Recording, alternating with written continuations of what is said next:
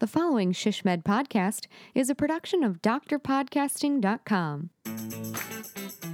This is a special podcast produced on site at the SHSMD Connections 2021 Annual Conference in San Antonio, as we talked with keynote speakers and session leaders direct from the show floor. Now, a conversation with Ross Swanson, Chief Operating Officer at Corazon Inc., about his session, I'll Take One to Go, Increasing Ambulatory Strategy versus Key Procedures and Services. Ross, thank you so much for your time. We appreciate it. Thank you for stopping by. So can you give us a brief overview of your session? Sure. Thank you for having me. The session that me and my co-presenter are going to be presenting is about ambulatory services in what I'll call key service lines and how the acute care environment with these procedures, they're actually being moved to the ambulatory environment. And we're actually going to cover just a couple topic areas in that. The first one is really around the industry trends and why facilities and health systems or hospitals have to consider procedures that are going to move into the ambulatory environment. The second portion that we're really going to cover is around how to successfully execute that. What processes does it take to move your services that are traditionally in the acute care setting today into the ambulatory world?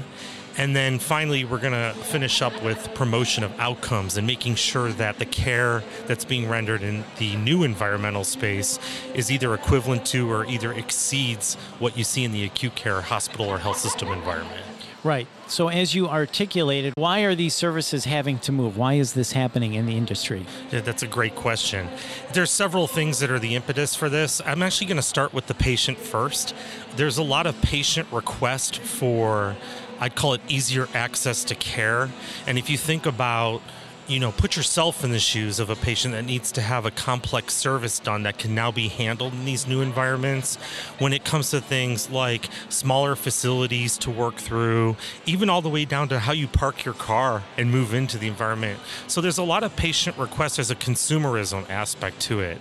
Many entities like CMS and others are actually responding to the consumerism by making more applicable payment methods for procedures that were once only reimbursed in the acute care side that are now being reimbursed into these ambulatory care settings.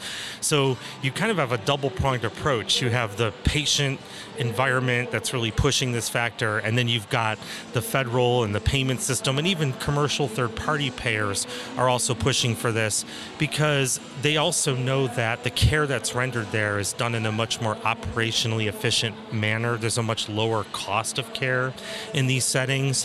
And then you couple that with the last piece that I talked about before in terms of talking about outcomes. There's already been demonstrations that show that patients that are receiving more complex care in these environments are having outcomes that are either equal to or exceed what they were experiencing in the acute care. So it's really driving the continued movement of that. So this is like an evolution of services, consumerism and easier access. Mm-hmm. Absolutely. I think evolution's a great word because if you think about it, patients have been receiving treatment in ambulatory centers for years, and if you think about non-complex orthopedic procedures, people don't even blink an eye at it. And now I think a few years down the line from now, when you think about complex cardiovascular procedures or neurology, I just don't even think people are going to think twice about it because we're moving in that direction now. There's demonstrated safety and efficacy, and that's what's really going to be promoted. So in the session also, you talk about a successful approach to moving these key services that were traditionally provided in the acute care setting. Can you give us an example of that? Sure. The one thing we're going to talk about in a lot of detail is like a 5-step approach in terms of the planning when you think of key services today and moving them into the environment. And it starts with really a high-level assessment of, number one, what's really permitted in your market.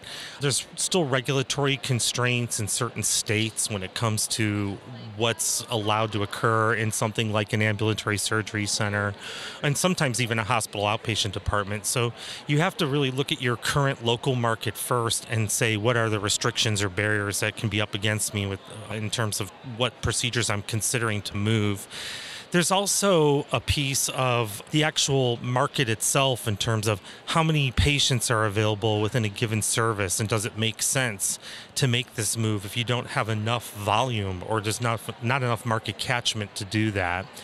The other thing that we would also recommend is what's happened already in that marketplace today related to movement of procedures that were once acute care based into the ambulatory world. So looking at what the competitors are doing, and perhaps even if you are a hospital or health system, thinking about what your physicians who would be aligned with the service are asking for. Oftentimes, if you have a group of physicians that are loosely aligned, or even perhaps even in pure contradictory terms with the organization, it might not be the best route for you to take. And actually, when you put those pieces together, one of the final things we'll talk about tomorrow is it actually culminates in a financial analysis, and you say, what does the business case look like? Because the patient case is already there. It's been made.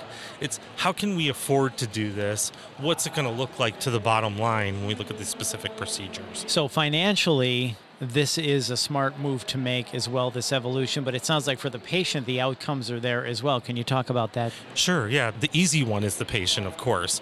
The financial one's a bit of a convoluted perspective. It really does depend, because the payment for these procedures does not equal the same reimbursement that a hospital would get.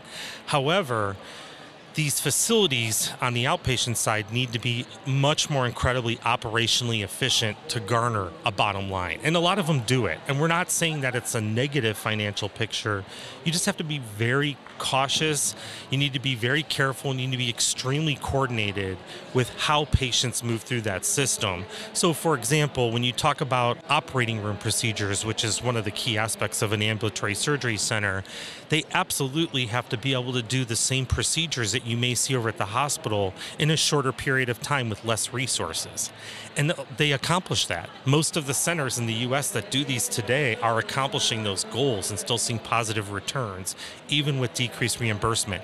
That is the key. The reimbursement is less. They will not get paid as much as they would on the hospital side. Right.